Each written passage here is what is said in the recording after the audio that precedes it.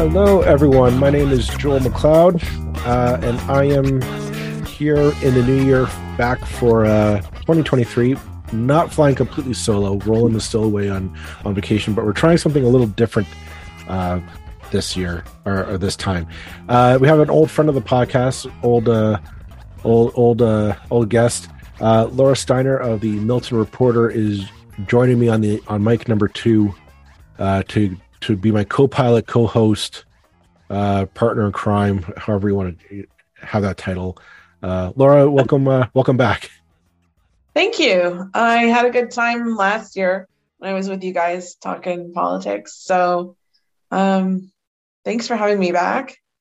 It's been fun, and I sort of like the idea of a partner in crime. So, well, we'll go with that one for a bit. We'll see how the episode ends. Then we'll make the final determination. Yeah.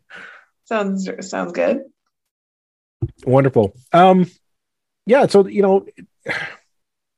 knowing our luck, we go away for the new year and expect to take it nice and easy, and then we come back and everything's just a whirlwind of stories. One of the things that Roland and I were talking about before the break that we said was going to be one of the bigger stories in 2023 was the ongoing issue of the Greenbelt and how Bill 23 is not going to quiet down for the conservatives. We thought that was just going to, especially the issue surrounding how did the land get divvied up is a big question.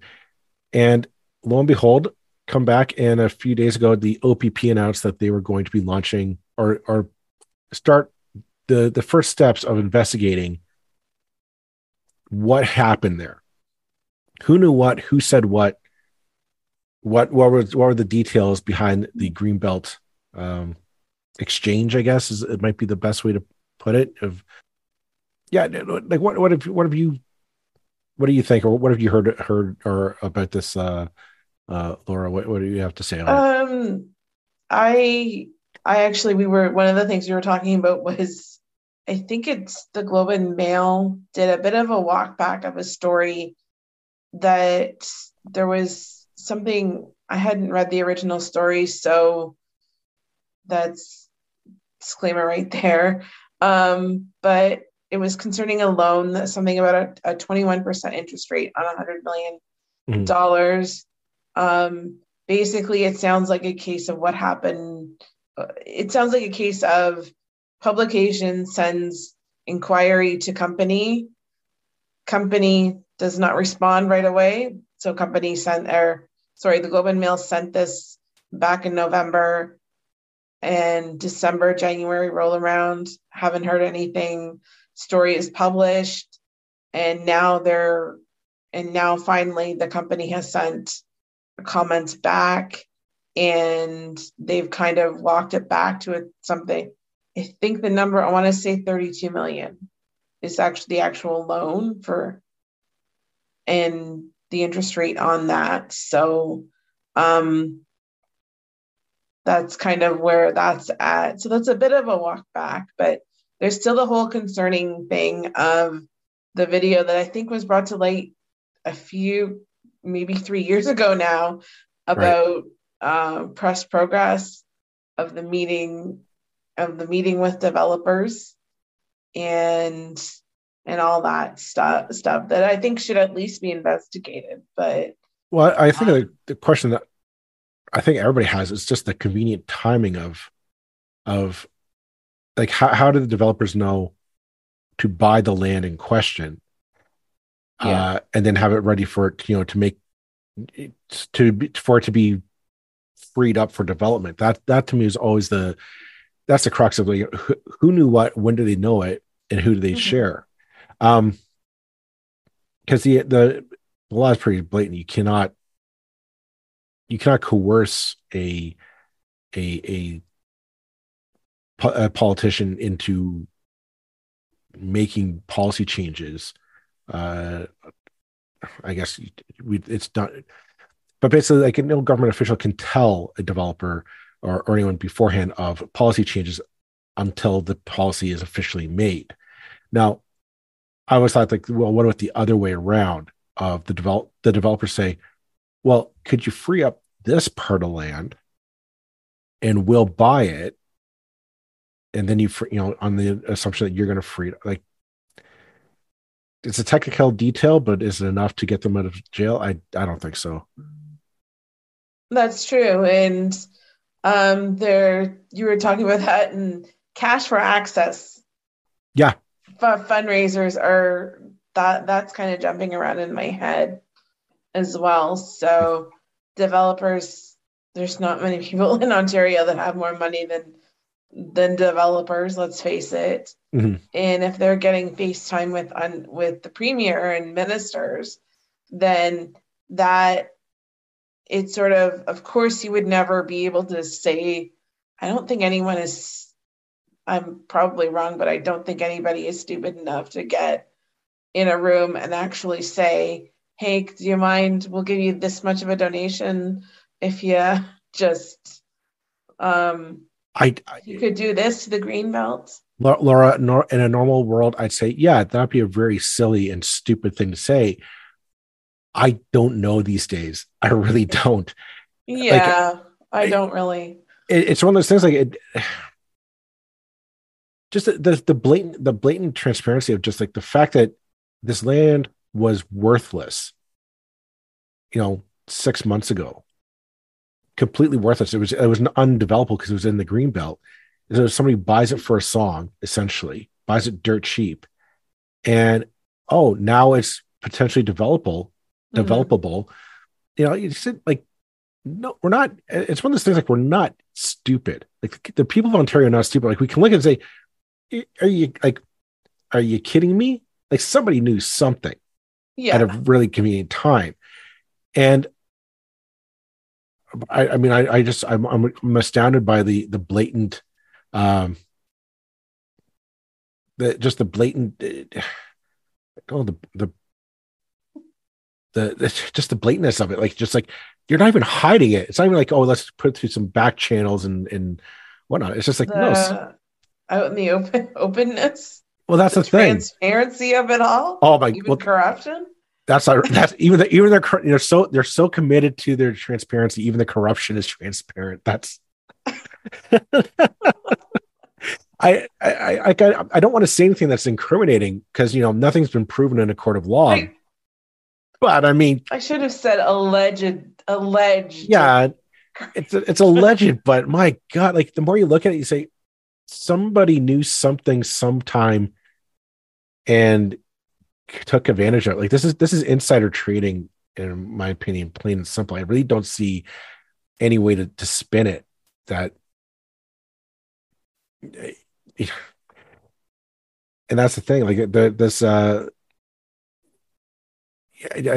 the sense that this government's all about like, we need to help out our buddies as much as possible, because I don't know, they need to make a buck. Yeah, but at the same time, I've done a lot of, just with the Greenbelt, I've done a lot of reporting out in Campbellville area, and in talking to some business owners, it's very hard to make a change to your property. They have to go through and they have to go through the town for permits. They have to go Niagara Escarpment Commission. They have to, as well as the Greenbelt measures.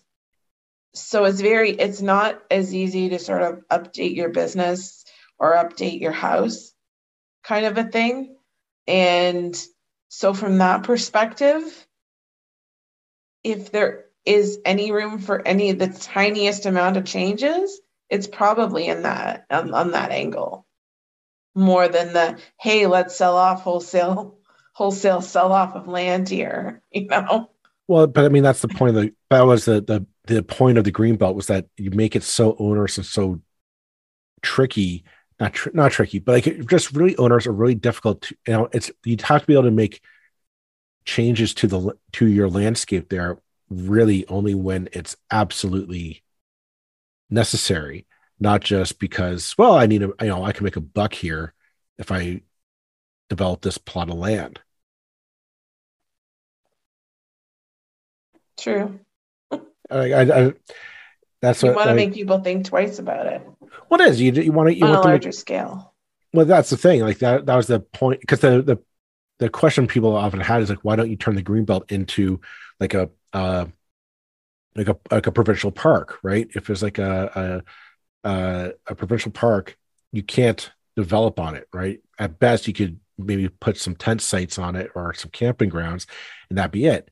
But you can't, because the greenbelt is made up of privately owned, like rural farmland, or municipalities such as Milton or Guelph and down the Niagara Escarpment. Um, so like, what can you do? So the idea is that you just put so many roadblocks to development. Like you put so much red tape in there that you can't develop it, and that was the point of it, was that so that you can't develop it, and that way it preserves it as a biosphere. Parents locks in place for from that point forward, Mm-hmm. right? And so yeah, I find it all of it's highly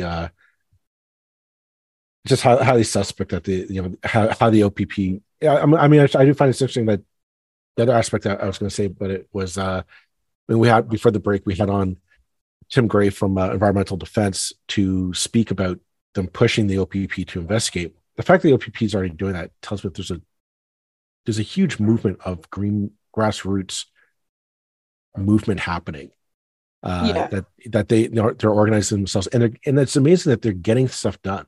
And that's the thing that gets me, is that it's on the ground movements that are getting this done. Not so much the opposition parties. I mean, the opposition parties put their complaints in, but it's like Mm-hmm.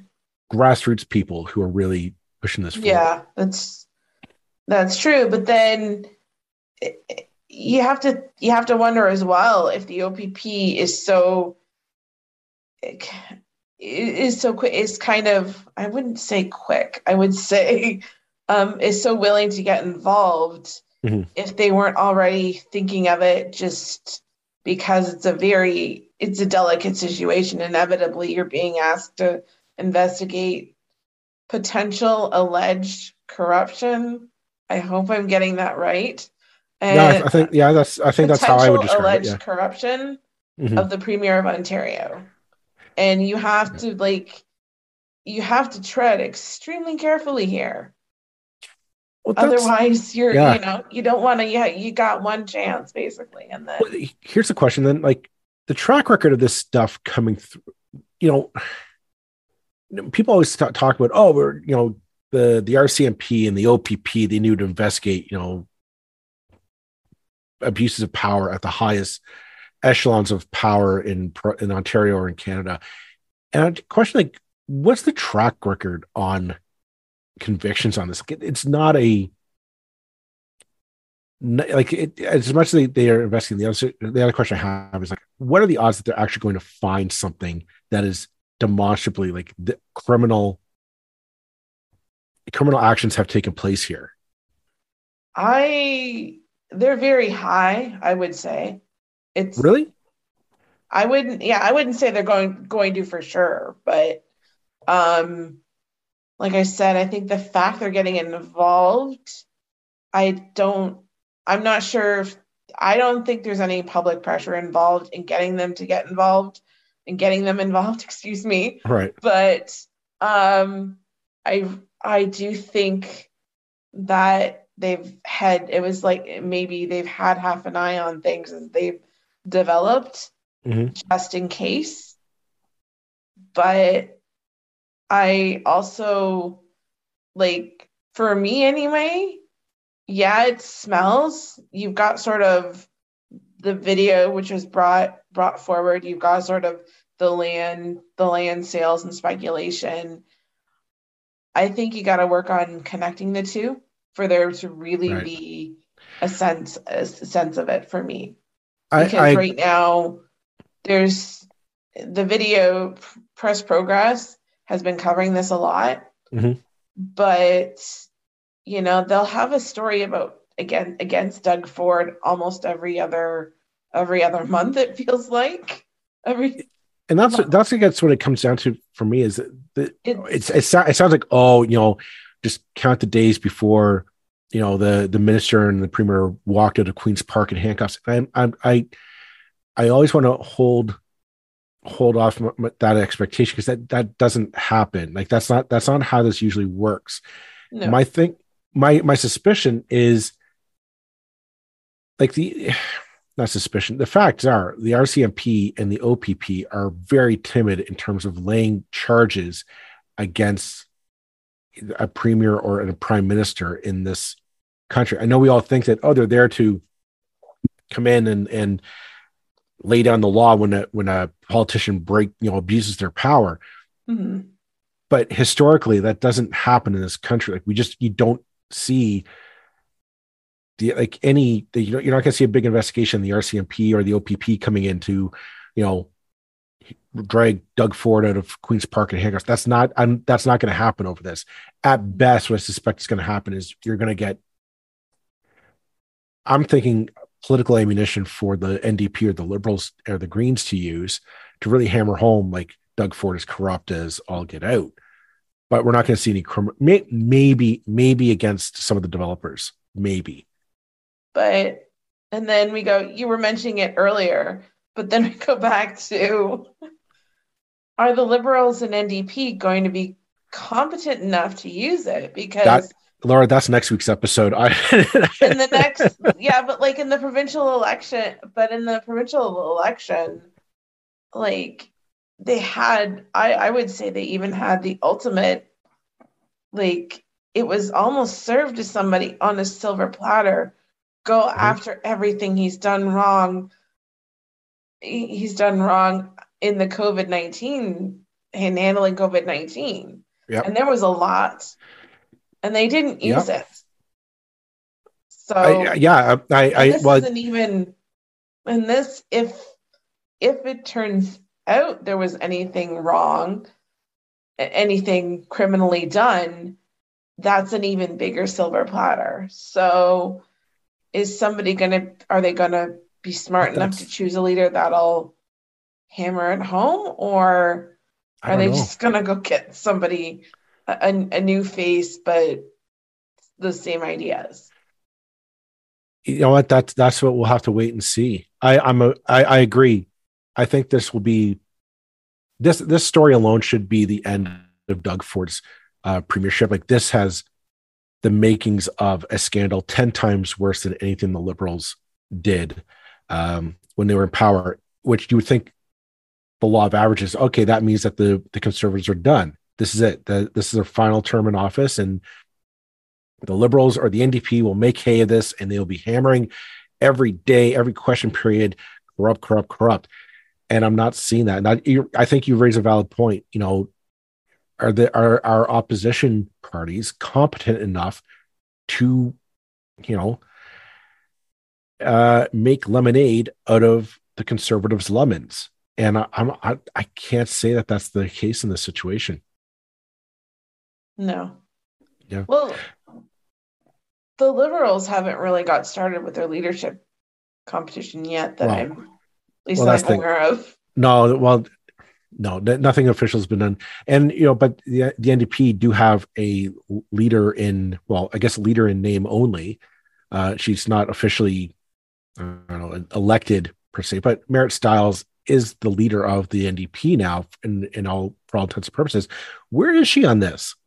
Where is she to hammer home to Doug Ford? Like how, on a scale of 1 to 10, how corrupt are you, Doug? And she's missing. And I'm astounded. Like Merritt, like this is the chance that, you're being handed a golden opportunity here and you're dropping it. It astounds me. I don't know. I don't know either. You know what? How about we'll take a quick pause, but come back because we'll focus on a story that you have going on in Milton. So take a break and we'll be back in just a second. All right, and we're back. And Laura, you're looking kind of in your own backyard, Milton. We can't.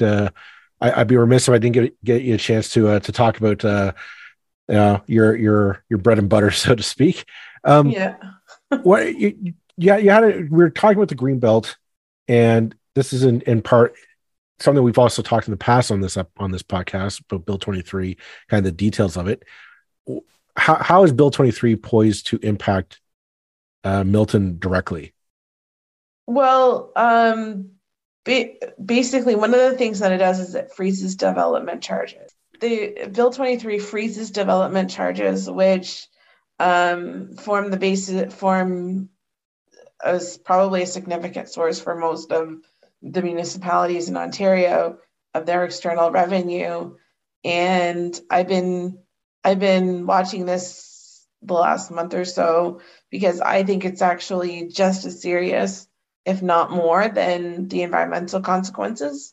Because um, but anyway, in Milton's case, 17% of its external revenue source come from these development charges.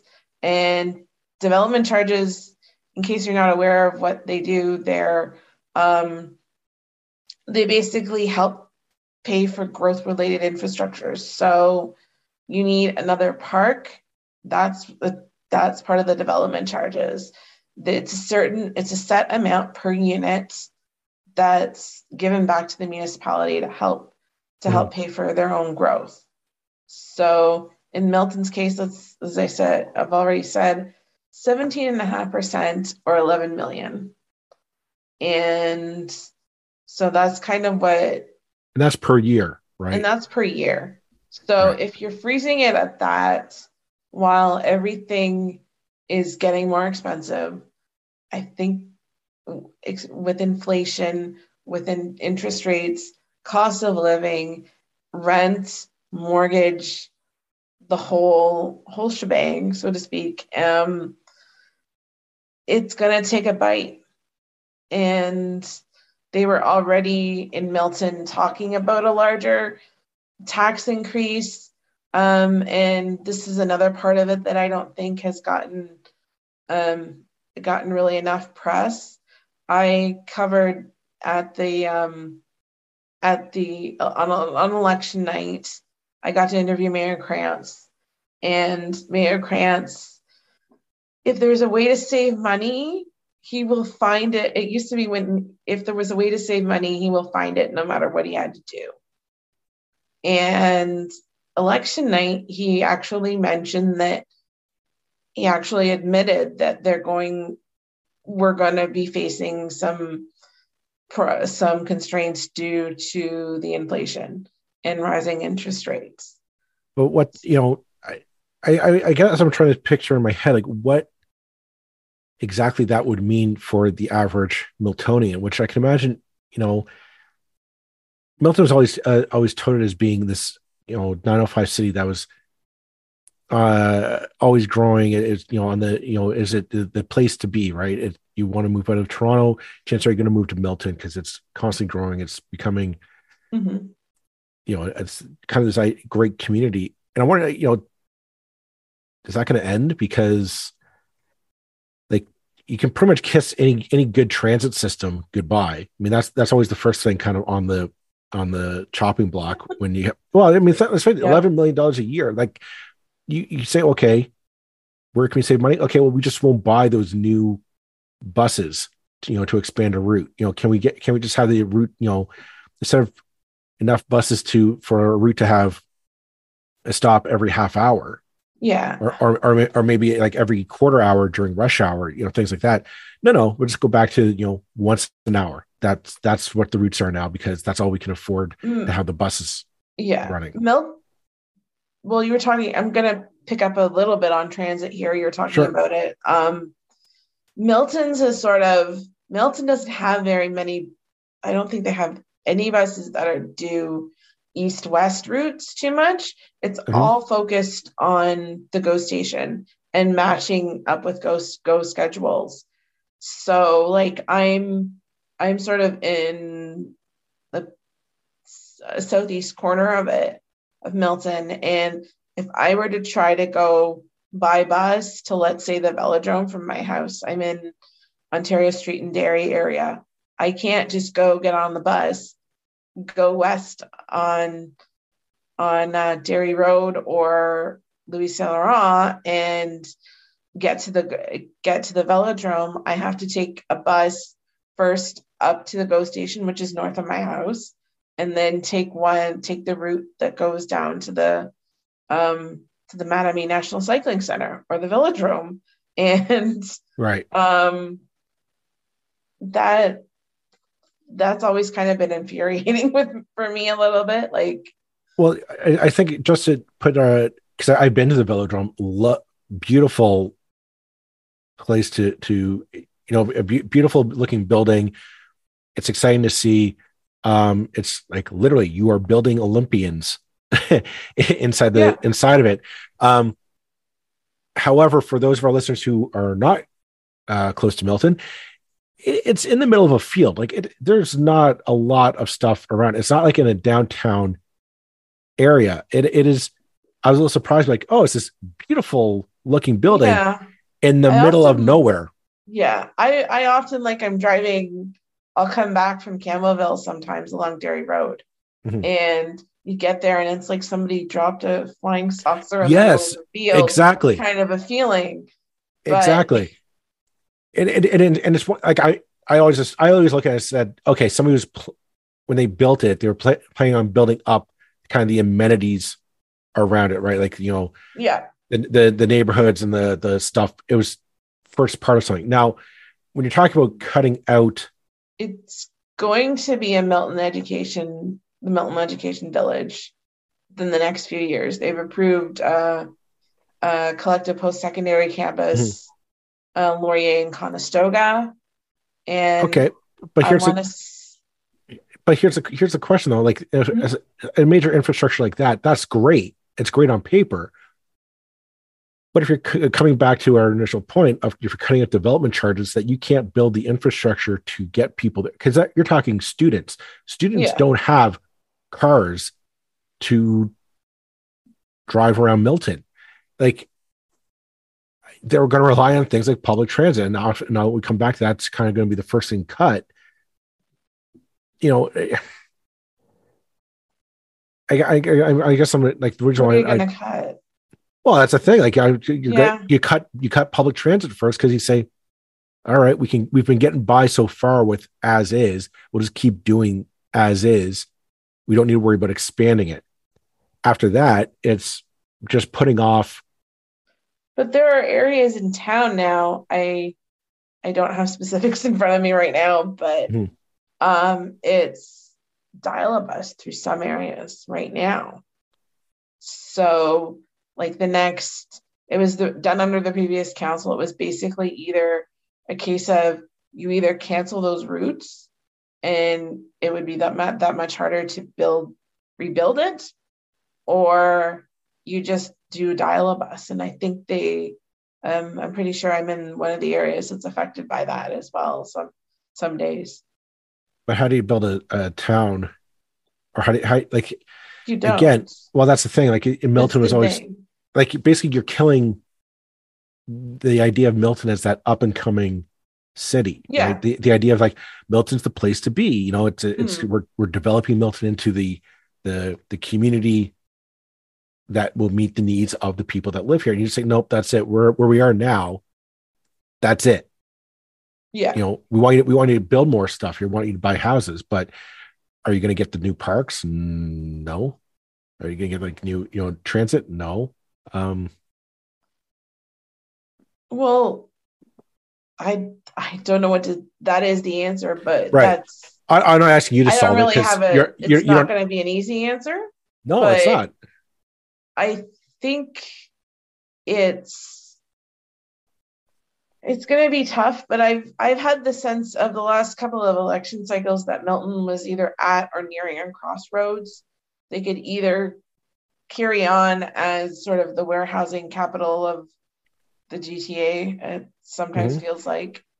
I know I am blowing it out of proportion a little bit, but with a lot of warehousing, or they could go through this transformative development at the Milton Education Village and try to bring new employers, new researchers into town, and have an actual hub here in the GTA, and be part of the Toronto Waterloo, the tech corridor.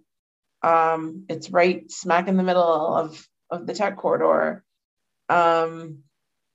and try to build a community that way.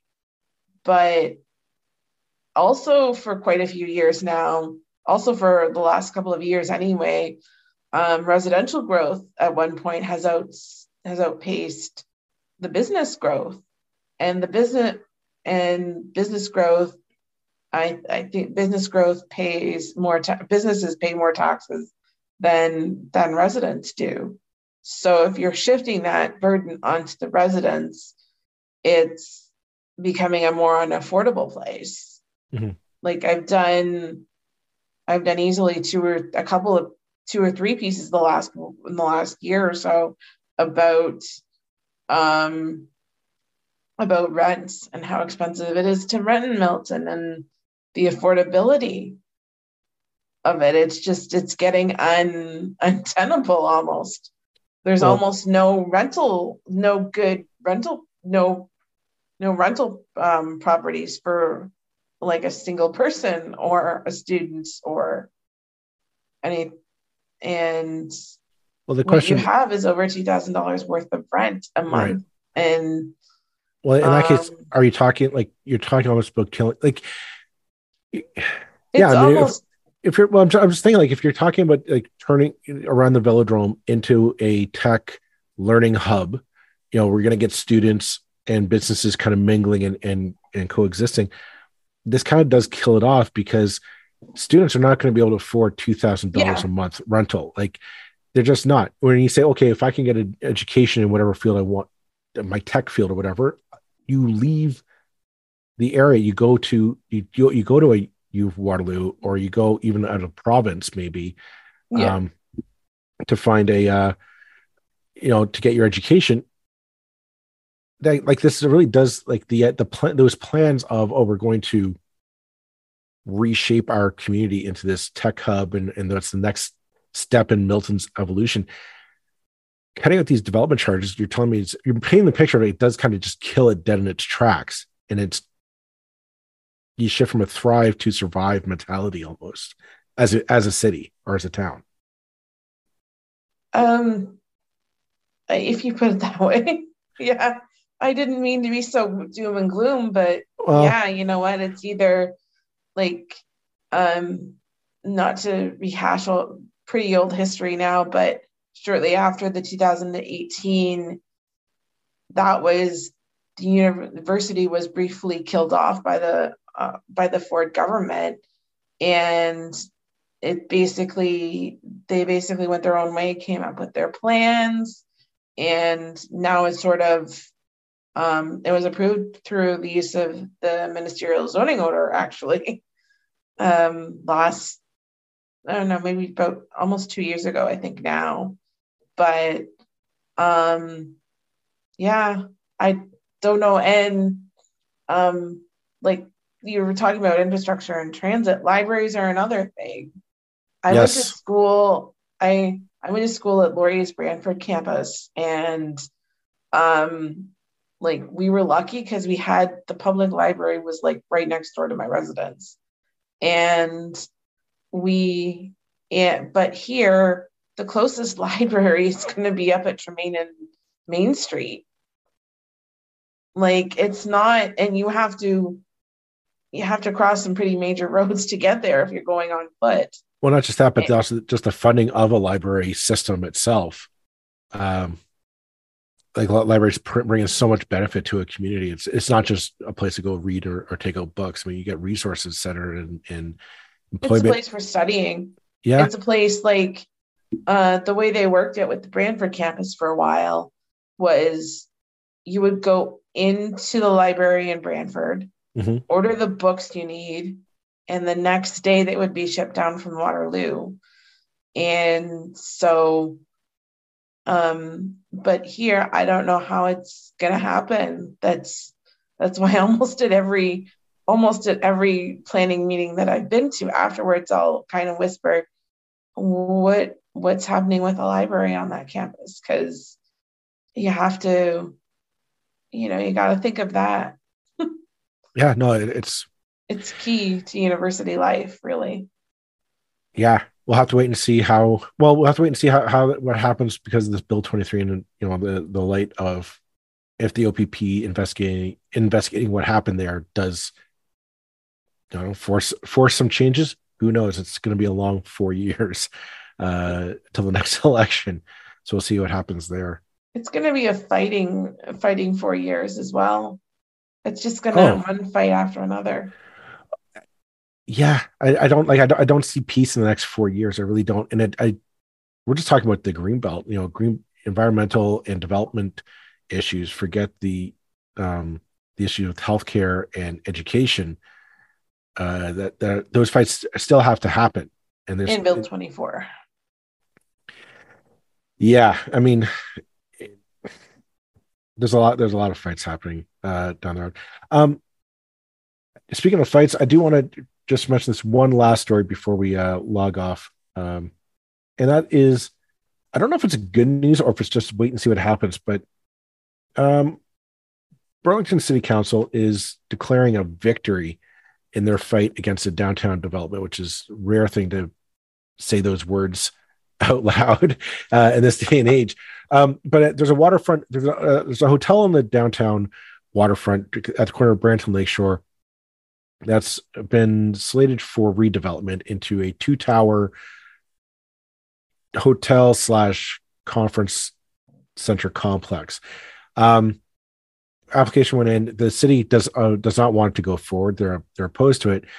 It was sent to, surprise, surprise, application was sent to the OLT to get a ruling. The OLT basically came back and said, no, the argument made to push for the developer to push forward was that it was made with the downtown was an urban growth center and a major transit station area.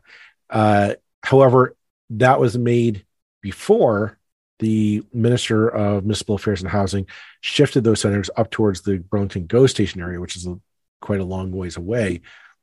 And this is a big issue just before the last election. This was kind of a gimme for, at the time, was Jane McKenna, who is the MPP in Burlington. And we thought that it was kind of her gimme. She got a win, from a major policy win, to say that she's, advocating for Burlington kind of thing. What was interesting though, in Roland Cilliers of the Burlington Post was posting that the OLT concluded the application to develop the site was quote unquote made on the day a complete application was accepted by the city of Burlington, which I'm taking that to read as basically the same day that they applied to the city of Burlington for this, or that the city of Burlington accepted the proposal. They also made a kind of beat around the bush to say, okay, we're also applying to the OLT for the appeals process. Like they already knew how this was going to work out. Which again, I kind of take it as what I've said is that the OLT isn't it's not considered a reconciliation process or a remediation process. It's now considered part of the planning process. Like a developer wants to get something done, they just assume we're just going to go to the OLT. So in this case, they're like, well, let's just cut out the middleman. Let's go directly to the OLT for development. It kind of blew up in their face, though, I thought, because the OLT was just saying, no, you don't have a leg to stand on this. Well, I think we were talking just before we came on air. Like, what stands out to me is the timing of that. Yeah. And the big question, I don't think you mentioned it in that story. You mentioned it in that story either. Was, okay, so who was watching that closely enough to put in the application the day it was accepted? Yeah. Right. And it seemed like it was also awfully close. If it was close to an election, it was going to be like, that's a major success for Mayor Ward, isn't it? Well, wait and see. Like it's a definite win for this for the mayor for Mayor Ward, Mead Ward, and the Burlington City Council. But I say the battle was won, but the war is not over. no. Like this isn't a final ruling that the process won't go through, which I find weird. But again, it's one of those things like the OLT process is this weird convoluted mess of it. It's not just a strict, okay, put for your case, let me hear it out. Okay, yes, no, here's my reason why. It's like this quasi judicial, we got to rule on it all the way through. That in itself kind of holds up the development. Like it's just, again, it's one of those things. The OLT becomes more and more burdensome than it is helpful in this whole Yeah. process. But also on a practical level, do you need the second if there's already if there's already a first conference center and hotel in that area, do you need a second? There's No, that could be a question from a practical standpoint too. Well, I mean that it's an argument. There's an argument to be made. I mean, yeah. I mean, what you're talking about is the Pearl Spa and Hotel, which is like kind of across the parking lot of the existing hotel. They built a brand new one that it's nice. I walked by it and I kind of walked through it. It's a nice hotel and a nice conference center, and I see weddings happening in there all the time. So I'm like, okay, they're definitely, the demand is there. Mm-hmm. Do you need a second one? I don't know. I'm not. I mean, I'm going to argue that the business case must be there, but I don't know what it is. I mean, the majority of the times things I see there are weddings. Like I don't see a lot of business conventions happening there. It's a lot of weddings happening at the Pearl. And also the mayor's city address, which I find kind of humorous considering that she campaigned on being against that hotel for mayor, but now she gives her state of the city address as the mayor from the same hotel. I just find that a very interesting side point. No conclusions to be made from there. Yeah, I think the whole case is a case of, are the people of Burlington getting what they need from the developer, right? Or is the developer just saying, well, I can build this here and I can make some money off it, so that's what we're going to do? Yeah, maybe, but can you make money as well from giving people something that they actually need or want? Mm-hmm. And that's I think that's the crux of the issue that we're coming down to with developers, is that they say, oh, I can't make any money off that. You maybe, but can you, like, somebody can make money off. I don't buy that you can't make money off of building a building. I really don't. Mm-hmm. But in also spinning off into the urban growth center idea, like what was there? The urban growth that was maybe was that a use of another ministerial zoning order, or no, the urban that, growth center. or The urban growth center was there from the Liberal government's time in office. The Places to Grow Act kind of designated the downtown in Burlington as an urban growth center because there was a bus depot, which is more like a bus office, and just buses always stop there, but it was considered this transit hub. And so that was an urban growth center. So you're going to intensify the downtown because you want the urban transit to meet the demand there. For years, people were trying to get it moved up to the Burlington GO Station area as the urban growth center, because they figured that was a more logical, build a transit hub up by there. It was a more logical spot. Yeah.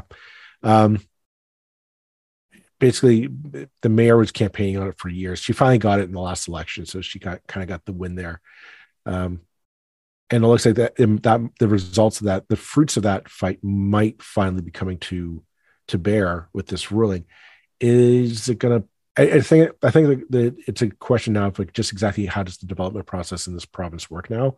Because if that tower project goes through somehow, I think it just kind of shows like, no, like the cities have no say in the planning process, really. Like this is ultimately just like all smoke and mirrors to give the developers what they want. So that's I think where we're coming down to see and how this project will turn out. It's a canary in the coal mine situation. Yeah, well, it's been a consistent fight for years up in Milton too, having a say in that development. There's just been, like, I've heard things that they would let developments go through just because they wanted to avoid going to, as it was called then, the OMB. Right. Because council would deny the development, but the OMB would uphold it. And there you go. So that's what happened. That's we'll have to wait and see. And Milton's been fighting constantly for a say in its own development, I guess. Yeah. Well, I guess we'll leave it at that for this week's episode. Thanks, Laura, for joining me today. It's been, as always, it's been a pleasure. Yeah, it's been fun. I'm glad you had me back. Well, don't screw it up. We'll have you back for another one. I kid. All right. Thanks very much. We'll talk to everyone next week, folks. Bye-bye. Bye.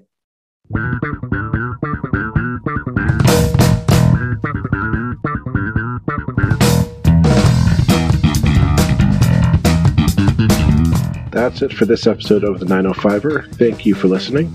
As always, you can send us your feedback, thoughts, and concerns or ideas for future episodes to our email, info@905er.ca. We'd love to hear from you. You can help us keep the 905er going by financially supporting us through Patreon as well as PayPal. Visit us at 905er.ca and click on the support tab. As well, links are in the show notes for your convenience. Lastly, you can find us on social media. Search for _905er on Facebook, Twitter, Instagram, and LinkedIn. So long for now. See you next time.